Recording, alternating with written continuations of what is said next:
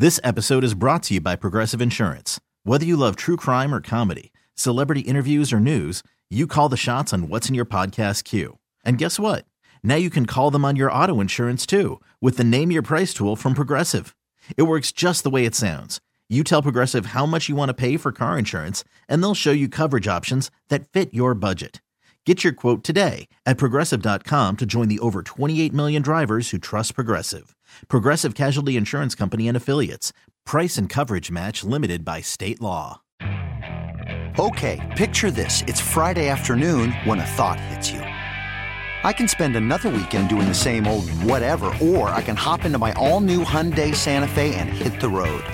With available H-Track all-wheel drive and 3-row seating, my whole family can head deep into the wild. Conquer the weekend in the all-new Hyundai Santa Fe. Visit HyundaiUSA.com or call 562-314-4603 for more details. Hyundai, there's joy in every journey. Well, Sha'Carri, you've had the moment that you hoped for to make your first Olympic team. Just take us through the emotion right now. Well, emotionally, unbelievable. The fact that I am an Olympian, no matter what is said or anything, I am an Olympian. A dream since I've been young. I'm pretty sure everybody's dream as a track athlete. So being happy is an understatement. Being excited, nervous, all of those feelings piled in one. I'm highly blessed and grateful.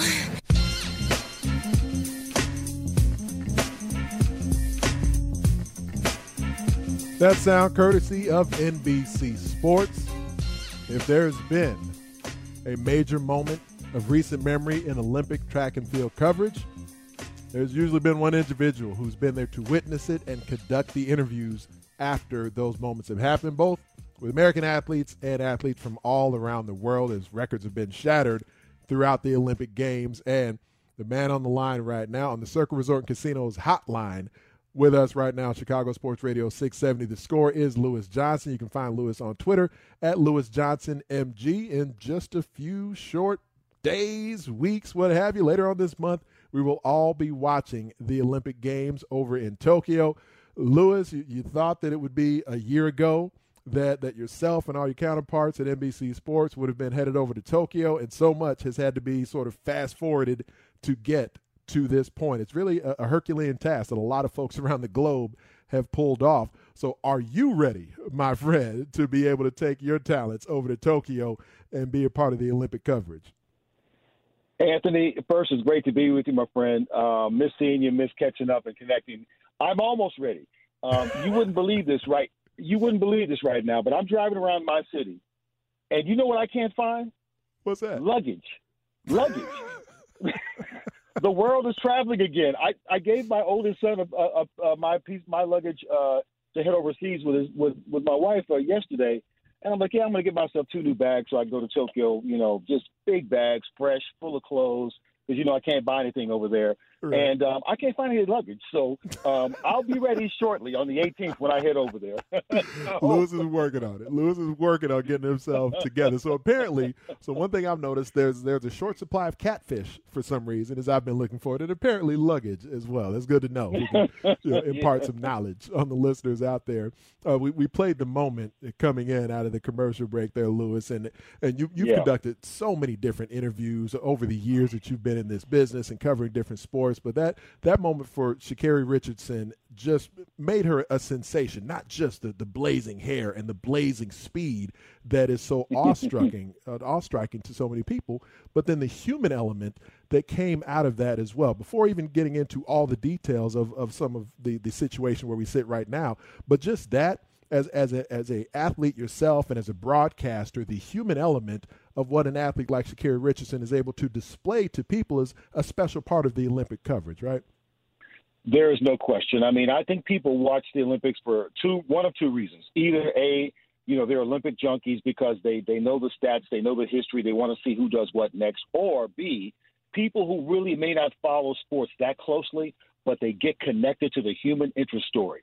That B reason is really my main reason for loving sports. I love the human interest side of things, and which is why my opportunity to work the Olympics, Tokyo be my 11th, is always incredibly special.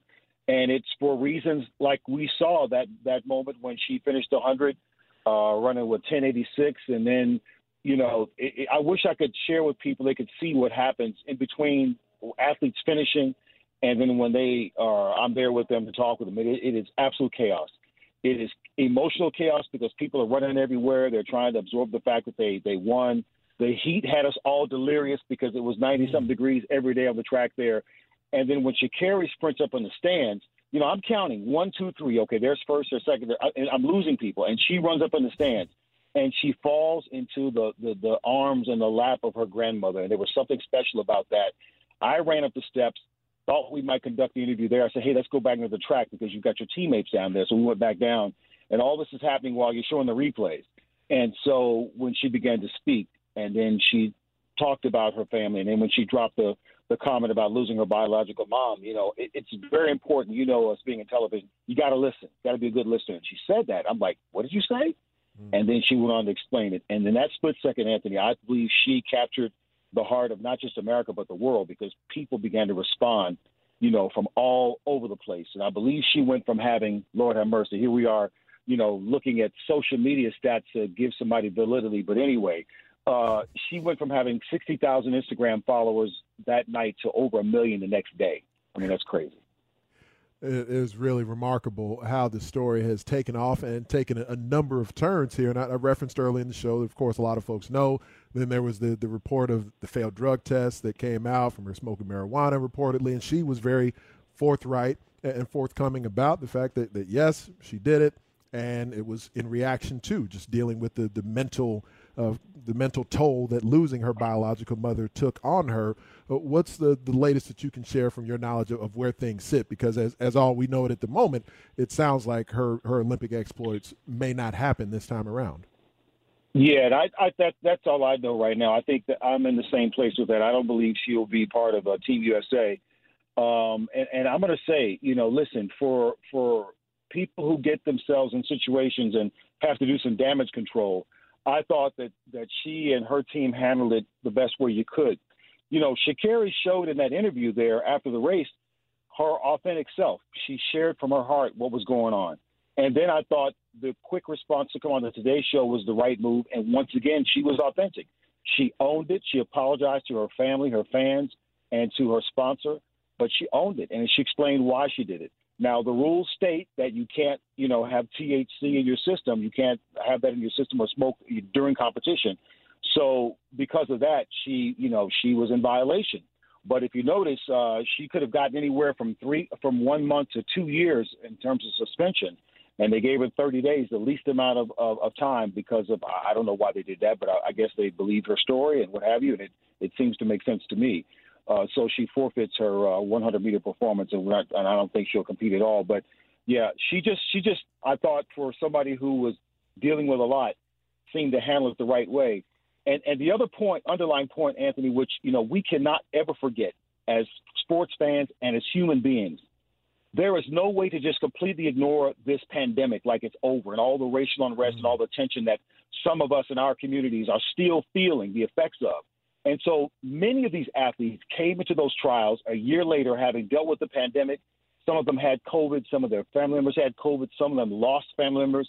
I've never heard so many athletes talk about a family member they lost in an interview than I've never had that in my career. I had multiple people do that. And then on top of the racial unrest, so a lot of the African-American athletes were dealing with that and carrying that baggage into the meet. So, it wasn't just the fact that she lost her biological mom. I would assume there are a lot of other factors that were playing on the minds of her and other athletes. And so all that came to bear in the trials, and I think some of that will carry on over to the Olympics as well. The great Lewis Johnson with me on Chicago Sports Radio 670 The Score. Lewis, of course, most notably amongst the main coverage team of the track and field, but you can also see him on the Winter Olympics with NBC Sports. You remember him interviewing athletes in the NBA through NBC's coverage in years past. If there's been a big event, Lewis Johnson has been a part of it. And moving beyond the Sha'Carri Richardson story for the moment, because there are so many other really cool and exciting stories for track and field athletes headed over to Tokyo right now. And we have seen so many great moments over the years from Allison Felix and what she's been able to accomplish in track and field. Yes. Just from you who knows the sport so well, to see what she's done after having a child recently as well. I mean, are you, frankly, are you even surprised she's been able to come back to the extent that she has to make yet another Olympic Games? I'm not.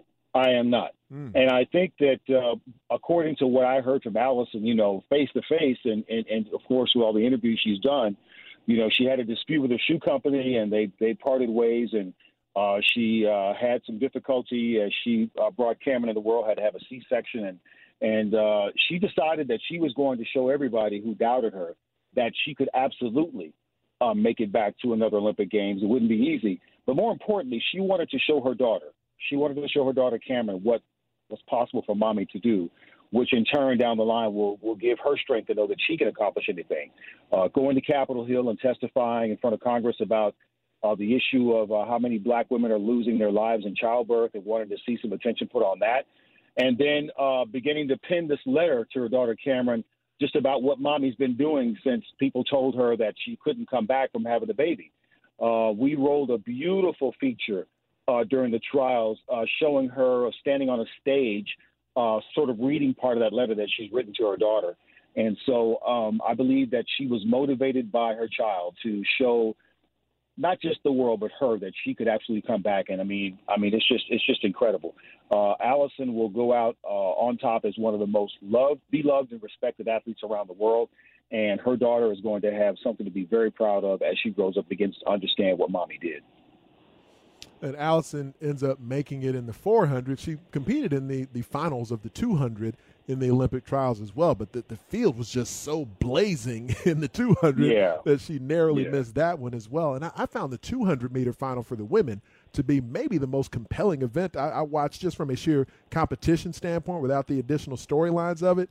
Just the way that they blazed through that finish, I really thought that was impressive. Yeah, it was really crazy. I mean, you had some athletes competing who had just been in the NCAA finals there at the same track a few weeks before and were able to come back out there and still do well. So you're always going to have in America this just incredible pot of talent that keeps rising up through the collegiate track and field system, and then they show up for these big events and do something great. And Allison did well. Listen, she's on the team in the 400. She'll run the 4x4 relay. I know they'll put her on that team. So she still has a chance to leave the Olympic Games with more medals. It was awesome. And again, you got to remember, they were doing it in relentless heat. And at one point, I put a thermometer on the track on one of the hottest days, and it got to like 140 degrees, 145. So when we kept having all these false starts. Part of it we thought may have been the system or the starters, what have you. Oh Lord, why did I say that? Now my Twitter's going to blow up. They're going to be killing me. I'm not criticizing the starters, okay? So just put your phone down.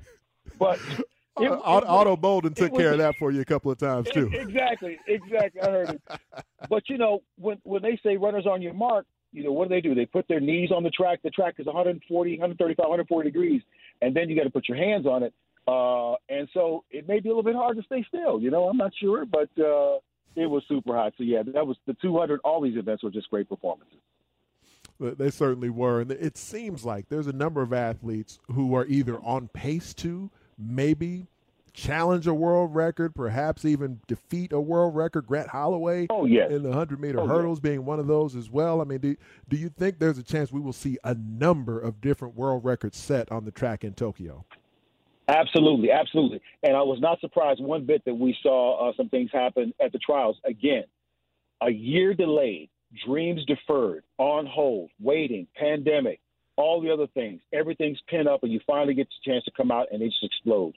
We saw it in the women's 400-meter hurdles. That was just an incredible race there to see Dalilah Muhammad, who was the current record holder, finishing second. And then the young lady, I can't call her name right now all of a sudden. Sydney McLaughlin. Sydney McLaughlin, you're right, coming up and just working with Bobby Kersey, had her in the indoor season running short hurdles, 60 hurdles, using her opposite leg as the lead leg, building up that strength and confidence in both legs, and then, of course, putting the training on her that nobody else could probably do. And she came out there and, I think it was like her third or fourth race, and she broke the world record. That is going to happen again at the Games. I am sure that Grant Holloway is probably going to get that world record at the Games. It's just amazing what we're seeing, but I just think at this time that it's going to happen. With this additional year that the athletes have had to experience here, and you talked about it here in detail during our discussion here, and like you referenced, a lot of the athletes referenced that in your interviews with them throughout the trials after races would finish.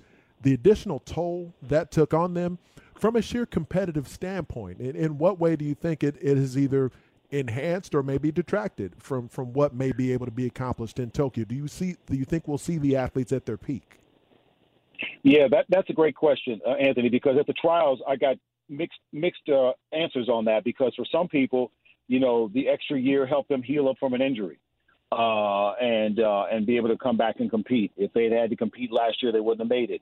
I know that was true in the triple jump. And so I think for some athletes, it's going to give them this chance again give them a chance to kind of get a mental break if they had the right coach and knew how to just say, listen, this is not going to happen this year, and then kind of ramp things up for the trials. You got to remember, for a lot of the athletes, the trials will be harder than the games, depending on your event. So trying to peak for the Olympic trials and deal with, sometimes in that area in Eugene, you've got a bad issue with allergies. Didn't seem to be too bad this year, but then the heat was really something. But the competition is unbelievable. So I think a lot of the athletes now will kind of ramp down a little bit, and they'll start to come back up again, and then have to deal with this lockdown situation we'll be in Tokyo. I mean, they already told us we can't take public transportation anywhere, can't go to a restaurant, bar, can't do sightseeing, I can't do anything. I'm on lockdown. A venue, hotel. Venue, hotel. And so the athletes are going to have to experience the same thing. So, it's going to be a different experience. But I'm so thankful we're having it, and I know the athletes are too. I mean, I know you're going to be there in a work capacity, but are they at least going to give you access to locate a decent bottle of wine somewhere, or have someone locate one for you from somewhere, Lewis? I mean, you're going to be there. You got to unwind at some point. Yeah, I can't be guaranteed of that. I mean, we're going to be at the mercy of the hotel, which is supposed to be right across the street from the track, which is great. If we can walk to work, that'll be awesome. Versus a 30, 40-minute bus ride. So I'll find. You know what, Ant? You just made me think about something. So if I ever do find these 2 bags that I'm looking for, I'm gonna stop into my favorite store, and I'm gonna take a couple of bottles of red with me, just like these are the emergency red. I'll have a couple of bottles of emergency red with me. I like it. That is a quality idea. Foreshadowing, just in case, so you can be ready when you get there. But before I let you run, we've seen, about myself, the listeners, the watchers around the planet, saw so many of your amazing interviews with Usain Bolt after just some of his record-shattering and gold medal-winning exploits in the Olympics over the years. So it'll be the first Olympics in a while without seeing Usain Bolt there, just storming down the track. But there's an American sprinter who's starting to make a name for himself again. He's been battling some injuries here in Trayvon Bromell. Is he the hands-down favorite in the men's 100? I would say that Trayvon is probably the lead, the favorite. There'll be some other guys who are going to be there and be in the mix, but I'd say right now he is. And again, I am very, very careful about predictions, even though I said earlier that I thought that the men's 110 hurdle world record will go, because Grant almost broke it in the semifinals at the trials. And I think that the women's 400-meter hurdle world record will go again, because those 2 ladies will be in the final against each other as long as there's no hiccup, and they'll do it. But in terms of that, yeah, I mean, listen, anything can happen. You got to run the rounds. You got to be careful with the false starts. You can't have any kind of cramping issue. So many different things go wrong.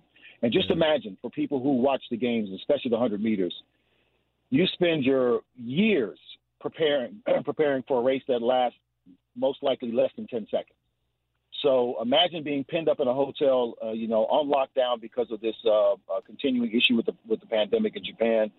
Grateful that we're going and we'll have the games, but to be waiting for 23 hours and however many minutes it is, and you go, you warm up, and then you run this race that's less than 10 seconds. That's an incredible dichotomy of time, just where you're waiting most of the time, and your performance is a split second. So they all have to deal with that, not just the physical side of it, but the mental prep and staying sharp to be able to go out there and not false start and not get caught up in anything and perform well. And right now he's leading the way, but you're going to have to prove it on that day. That's the bottom line.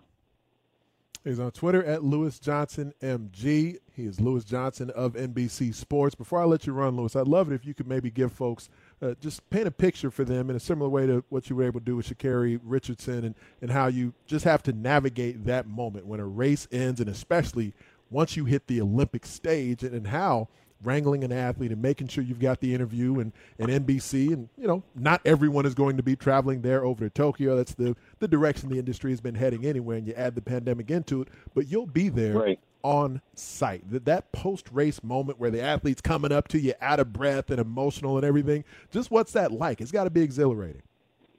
It is. It's very exhilarating, and first of all, it's just incredible to be trackside, literally a few feet away from where the athletes are finishing and then watching all that happen. But there's a very, very, very big difference between what I do at the trials and the games. At the Olympic trials, I'm able to have a little covered space with a monitor where I can watch everything, take my notes and watch it, and then step down off of that onto the track. And then I'm yelling and screaming and waving at folks and trying to get them to come and be in this position for this interview. In Tokyo, I have to stay in my position. So we have an international mixed zone. And they call it the mixed zone because that's where the athletes and the media mix. So once the athletes finish competing, then they come up the steps, wherever that will be. The first person will be the host broadcaster. So TBS from Tokyo, they'll be there first. And then I'm pretty sure we, NBC, will be second because we're the biggest rights holders beyond them. And so I will have to stay in my position, and they'll have to come to me. So they may be a little bit less out of breath by the time they get there versus the trials where I'm grabbing them right afterwards and the folks look at me like I'm crazy. But I'm like, well, we have to do it now because we're off to the next event when we go to commercials. So that's the biggest difference. But it is an incredible spot, and I wish, Anthony, I could share the experience with people who really love sport or love the human interest stories, because to stand there and talk with people in the most thrilling moment of their life where they've won a medal or something great has happened, or the most devastating moment in their life where something hasn't gone wrong, it is an incredible responsibility. Lots of prep and thought go into it. I'm already thinking about what will I ask Allison Felix, off of her last race as an Olympic athlete. I have to have questions that will match the moment, as I did for Usain Bolt or other people. So it requires a lot of prep, thinking, listening, and then trying to say what I need to say in the least amount of words to get the athlete talking. But it's a great responsibility, and I love every moment of it. And I'm looking forward to being there trackside in Tokyo. Well, you are outstanding at it, and there's a reason why you are there for those big moments at all times. I can't wait to watch you over there, man. Best of luck to you. Safe travels, and look forward again to catching up, to working together, to hanging out, and everything else, man. Thanks a lot, Lewis. That sounds great. And don't forget, folks, when the games are over a few weeks later, I'll be back over there for the Paralympic Games. And if you want to be inspired, watch the Paralympics. Unbelievable. If you don't shed a tear within the first broadcast, something's wrong with you. Okay? I'm so glad you plugged that, too. No doubt, man. Lewis Johnson of NBC Sports. Thanks again, and you will find him all over the coverage of NBC Sports, their coverage of the Olympic Games. And, yes, I'm glad he mentioned the Paralympic Games as well. I'm Anthony Herron. I get to work with Lewis at NBC, a few different events, worked with the Pac-12 Network and all these other places over the years. But, yes, he is the man, and everything you heard there, the gentleman that he is, the polite nature that's there, all that is legit from Lewis. And make sure, and I'm sure you will be watching what's going on in track and field. But I am taking you up till 6 o'clock in the evening here, taking you up to Cody Decker, Down the Line with Cody Decker, presented by Circa Las Vegas Casino. That's going to be coming up at 6, leading you up to Cubs pregame later on this evening on The Score. When I return here, it's an opportunity to open the phone lines up. Want to hear from you out there. I did run down the list of the 10 most combustible Chicago athletes of the century. It's my list, not yours. If you got some complaints, you got some comments, you want to let me know where I messed up, who I should have included that I didn't, feel free to give me a buzz. To let you know again, at number 10, I had Zach LaVine. Number 9, Devin Hester. Number 8, Duncan Keith. Number 7, Chris Bryant. Number 6, Brian Urlacher. Number 5, Khalil Mack. Number 4, Patrick Kane. 3, Julius Peppers. 2, Sammy Sosa. 1, Derrick Rose. 10 most combustible Chicago athletes of this century. Feel free to give me a call, 312-644-6767, 312-644-6767. Who would be on your list of the most combustible athletes of this century in Chicago sports? Love to hear from you here on Chicago Sports Radio, 670 The Score. This is Sports Radio 670 The Score and 670thescore.com, Chicago Sports Station.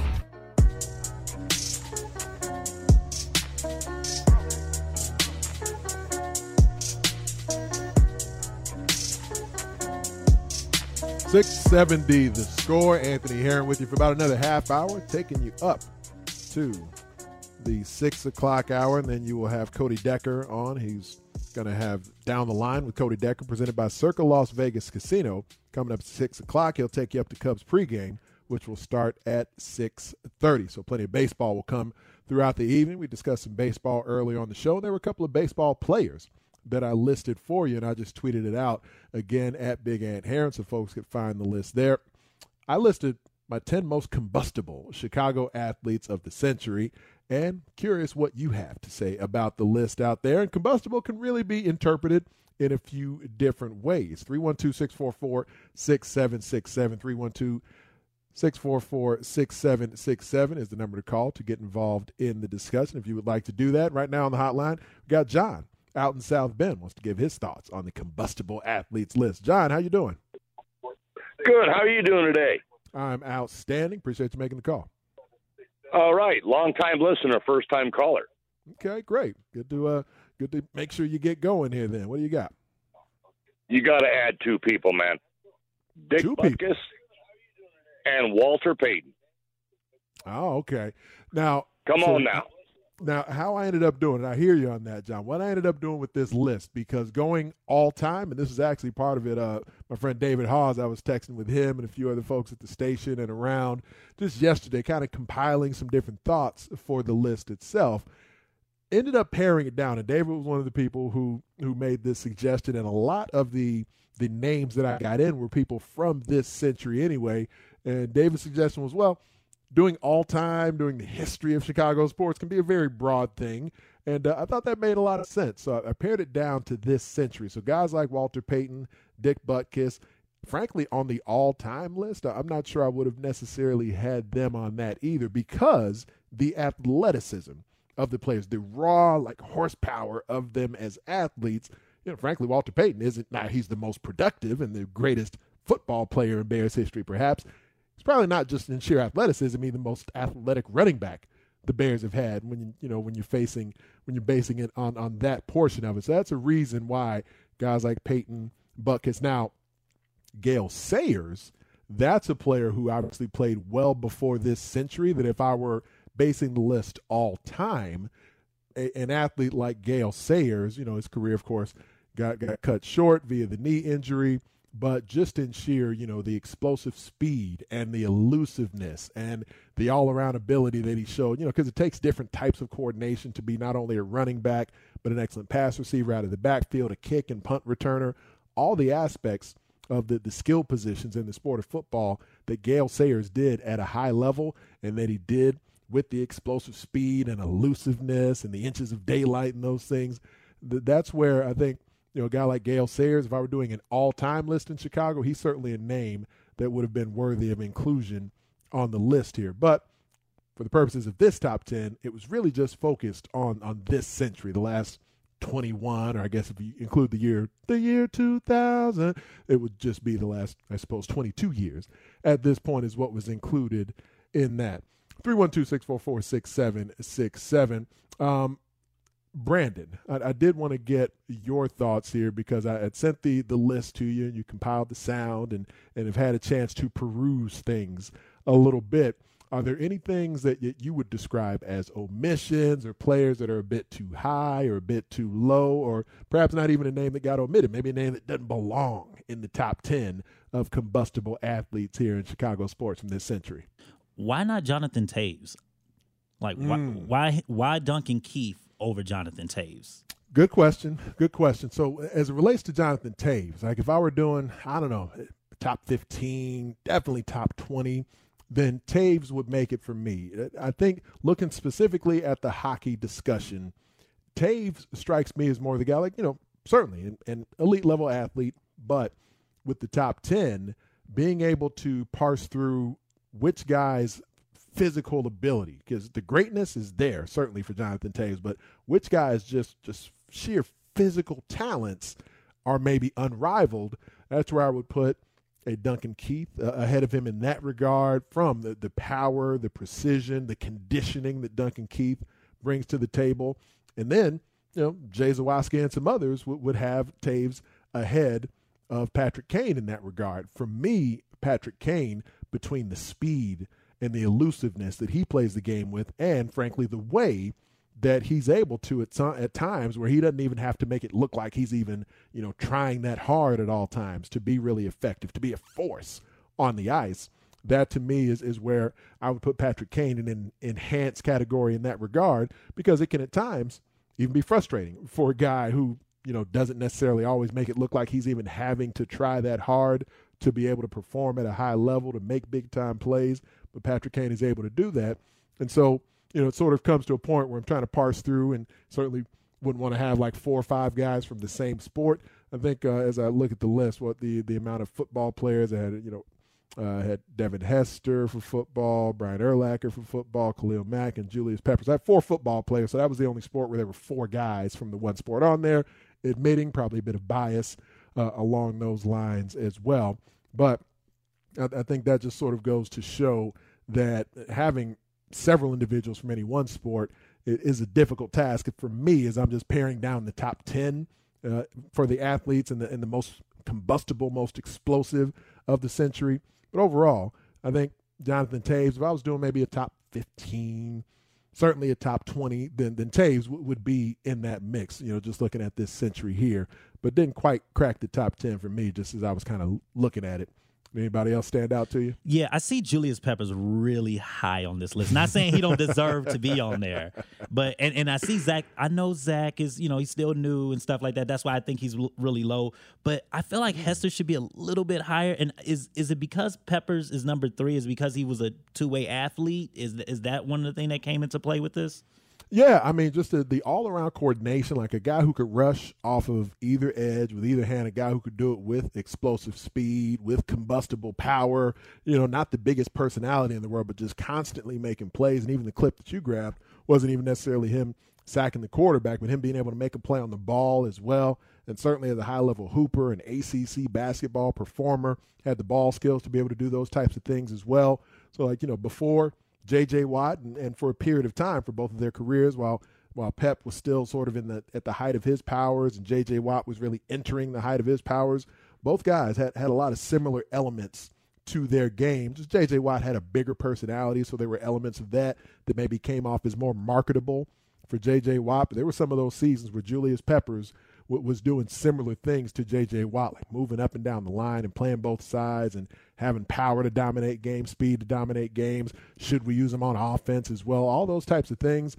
where, Julius Peppers was sort of J.J. Watt shortly before J.J. Watt became J.J. Watt. So I think that, when you think about what he became again in Green Bay, also, even after leaving Chicago and going to Green Bay and rushing out of a 2-point stance, playing more of an outside linebacker position and being really effective at that, even though he'd never really done it before, they just said, all right, you've been well over a decade in the league at this point. Why don't you come try rushing out of a 2-point stance, even though you've never tried it? Folks can, if they haven't tried it, underestimate the difficulty of doing that. Julius Peppers just made it all, I suppose in that Patrick Kane sort of manner, just found a way to make it all work, and at times made it look easy and certainly not quite effortless. But I think there's probably less appreciation than there should be for everything that Julius Peppers brought to the table as an athlete and as a playmaker. So like I was referencing, that top 3 between Peppers, Sosa, Rose, I figured those would be names that would get a little bit more of a reaction out there. Certainly some reaction coming in on the text line as well. Let's take one more time out. So I'm taking you up to 6 o'clock here on The Score. Get some of the text line, some reaction. Also, a couple of thoughts I wanted to share with you coming off of one of the interviews that we did earlier. We'll do that next here on Chicago Sports Radio 670 The Score. This is Sports Radio 670 The Score and 670thescore.com, Chicago's sports station.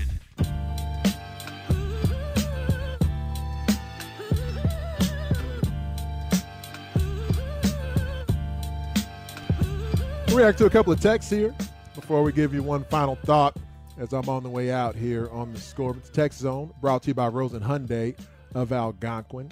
Save time, shop online at rosenhyundai.com. I've been discussing here for the last couple of segments after my interview with Lewis Johnson earlier, talking about the Olympic Games, giving a bit of a preview on that, talking about the list that I put out throughout the show earlier of my 10 most combustible Chicago athletes of this century. Again, of this century. And the list I went through at 10, I had Zach LaVine. Number 9, Devin Hester. Number 8, Duncan Keith. Number 7, Chris Bryant. 6, Brian Urlacher. That was 10 through 6. And number 5, I had Khalil Mack. Number 4, Patrick Kane. Number 3, Julius Peppers. Number 2, Sammy Sosa. And number 1, Derrick Rose. And I think Derrick Rose is a great example of a guy who, yes, there were frustrations there because of the injuries that he dealt with, but leading into that injury-riddled end to his Bulls career, a guy who combined just otherworldly physical attributes with it being as productive as you could hope for a point guard, 2 guard, whether he was a 1 or a 2 or different points within this Bulls offense, a lead guard. It's probably the best term for what Derrick Rose was and has been throughout much of his NBA career. So you had the athleticism, and I think, kind of like I talked about with Sammy Sosa, had a bit of an explosive effect on the franchise as well, because there had been several seasons of frustration by that point before getting Derrick Rose number 1 overall and getting into his career here with the Bulls. But some of the reaction coming in on the text zone, the 847 asking, what do you mean by combustible? And that's essentially what it comes down to. You hear a lot of folks describe the terms they use for just talking about sheer athleticism. You hear athletes described as explosive. And sometimes, when I'm on the air calling a football game or breaking things down after a Bears broadcast over on Fox 32, and I'll talk about the explosive nature of someone's speed or the explosive ability someone has to utilize their power. I talk about that a lot with Khalil Mack. And frankly, just using the term combustible as opposed to explosive is just a way to use a different verbiage in there, but really just talking in a positive way about the athleticism that they bring to the table. But there were a few folks on the text line reacting in a similar fashion to what some of the folks I was texting with yesterday had about this list or about this idea as well, with a name like Aroldis Chapman, thinking about the term combustible perhaps in a more negative, a more pejorative kind of light. Like maybe this is somebody who just kind of blew up while they were here and bad things happened, or didn't necessarily have the type of attitude that you would be looking for, like the 847 asking about Aroldis Chapman. Had a few different folks like the 563 texting about Milton Bradley being one of those personalities perhaps who would be considered combustible. So that really is a worthwhile list that really could have been done in utilizing combustible in that way for somebody whose attitude just kind of blew up during their time that they were here. Funny text that came in from the 847. Sammy's bat literally exploded. That is true. There was a point during Sammy Sosa's time here, and I believe that was after things crossed over into the 2000s there, where he had the moment where he had a corked bat on the field, kind of reached out to get to a pitch, and the bat actually shattered on Sammy. He had these little marbles flying all over the infield, and they grabbed the bat, kicked Sammy out of the game, and the rest from that point moved on. But I do think that as I worked up and through this list, it really stuck out to me that there's so many different ways that a term like combustible could end up being used. And so that's why I do think it was kind of a fun exercise to go through. Like, Lawrence, and I was texting with Lawrence Holmes about it a little bit. One really interesting name he offered up was Tommy Harris. And I think the period where Tommy Harris was at his best was maybe a little bit more brief, but I wouldn't put the career arc of Tommy Harris in the same league as what Jonathan Taves is, but I would say just as far as a guy who, specific to Chicago, who maybe if I was doing a top 15 for this century, then, maybe Tommy Harris, certainly a top 20, I could see Tommy Harris, being there, cracking that top 20 for what he brought to the table as well.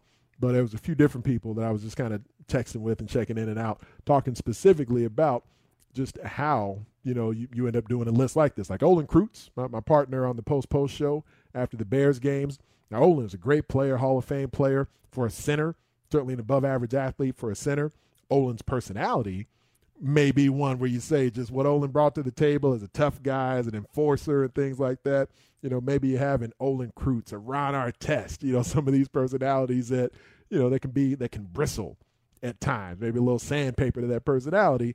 And I think Olin and some of the guys like that, now Olin was never accused of being somebody who was a bad teammate or anything like a Milton Bradley or like Ron Artest was at different points. Brandon Marshall. Like if I was viewing the list through, what might be more of an explosive personality or a bristly kind of personality, somebody who's more fiery in their approach to things, then I could see like Olin being on that list for sure. Now, I don't think we would expect Olin to beat many of the guys that I listed on here in a 40-yard dash, but that's not all that this is supposed to encompass when we're looking at it through that vein. Before I get out of here, I got a couple of minutes left. I did want to share one thing that I didn't get into earlier in the show. I'm sure a lot of you saw the story that's kind of percolated over the last couple of days here coming out of ESPN that relates to Rachel Nichols and some of the comments that she's made about one of her coworkers at ESPN. And, I don't know Rachel Nichols well. I don't know Maria Taylor at all. Never met either one of them. But from what I observe in this industry, what I've observed from a professional sense, and just thinking about it through the lens of, and I can't speak for the entire African American race, but just through my lens of how I've experienced the world, just thinking about what the audio that was heard from Rachel Nichols can be indicative of. And I talked about this a good bit even last year as my alma mater, the University of Iowa, was embroiled in controversy, and the former strength coach, Chris Doyle, and some of the things that Iowa athletes said they had gone through under the time that Chris Doyle was there as their strength coach, and what they viewed as abusive language and racially charged language. I don't think necessarily every moment calls for where someone has to be defined as a racist to view it as though they did something that was very racially insensitive, did something that was wrong, perhaps even did something that rises to the extent of being a fireable offense. And I'm certainly in no position to say that Rachel Nichols should or shouldn't be fired, but the offense that can be felt from a moment like that, I feel like people tend to pare that down and try to simplify it too much to either she is an obvious racist and hates all black people, or she is somebody who should be fully exonerated and did absolutely nothing wrong. And that's where a lot of mistakes, in my opinion, end up getting made in how people try to parse through situations like this. These are two very prominent people in the media industry, of course, both employed by ESPN. Their NBA Finals coverage begins really just hours from now, essentially, as the Suns are going to take on the Bucks. And so, who knows how ESPN is exactly going to work that situation out. But for me, as a black person in the media industry, as a black person who's been a sports executive and has held a lot of different jobs, both on camera, behind the camera, in the boardroom, and all these different capacities where there is frequently a question that can come up about if you achieve a prominent position, if you beat out someone for another job, then whether or not the perception of that person is that they were the better individual for the job, shouldn't be any doubt about that. And there shouldn't be any issue taken with Rachel Nichols feeling like she was the better person for that task. But to assume that Maria Taylor got the opportunity simply because she's black, that's where the error in the audio, in the sound from Rachel Nichols comes. So whether or not she's an ally or whatever, or how many black friends she has, that doesn't necessarily matter within the lens of whether or not she was actually erring in her perception of Maria Taylor getting the opportunity that she had earned there. My thank you to all the guests who joined me on the show today. My guy Yogi Roth talking about Justin Fields, Corey Provis giving us a preview of Minnesota and the Chicago White Sox, and of course Lewis Johnson just a little while ago with an Olympic track and field preview. Thanks as well to Brandon Fryer on the ones and twos for me throughout the evening, and thanks to all of you for listening to me, Anthony Herron, on Chicago Sports Radio 670 The Score. This episode is brought to you by Progressive Insurance. Whether you love true crime or comedy, celebrity interviews or news, you call the shots on what's in your podcast queue. And guess what? Now you can call them on your auto insurance too with the Name Your Price tool from Progressive. It works just the way it sounds. You tell Progressive how much you want to pay for car insurance, and they'll show you coverage options that fit your budget. Get your quote today at Progressive.com to join the over 28 million drivers who trust Progressive. Progressive Casualty Insurance Company and Affiliates. Price and coverage match limited by state law. You could spend the weekend doing the same old whatever, or you could conquer the weekend in the all-new Hyundai Santa Fe. Visit HyundaiUSA.com for more details. Hyundai, there's joy in every journey.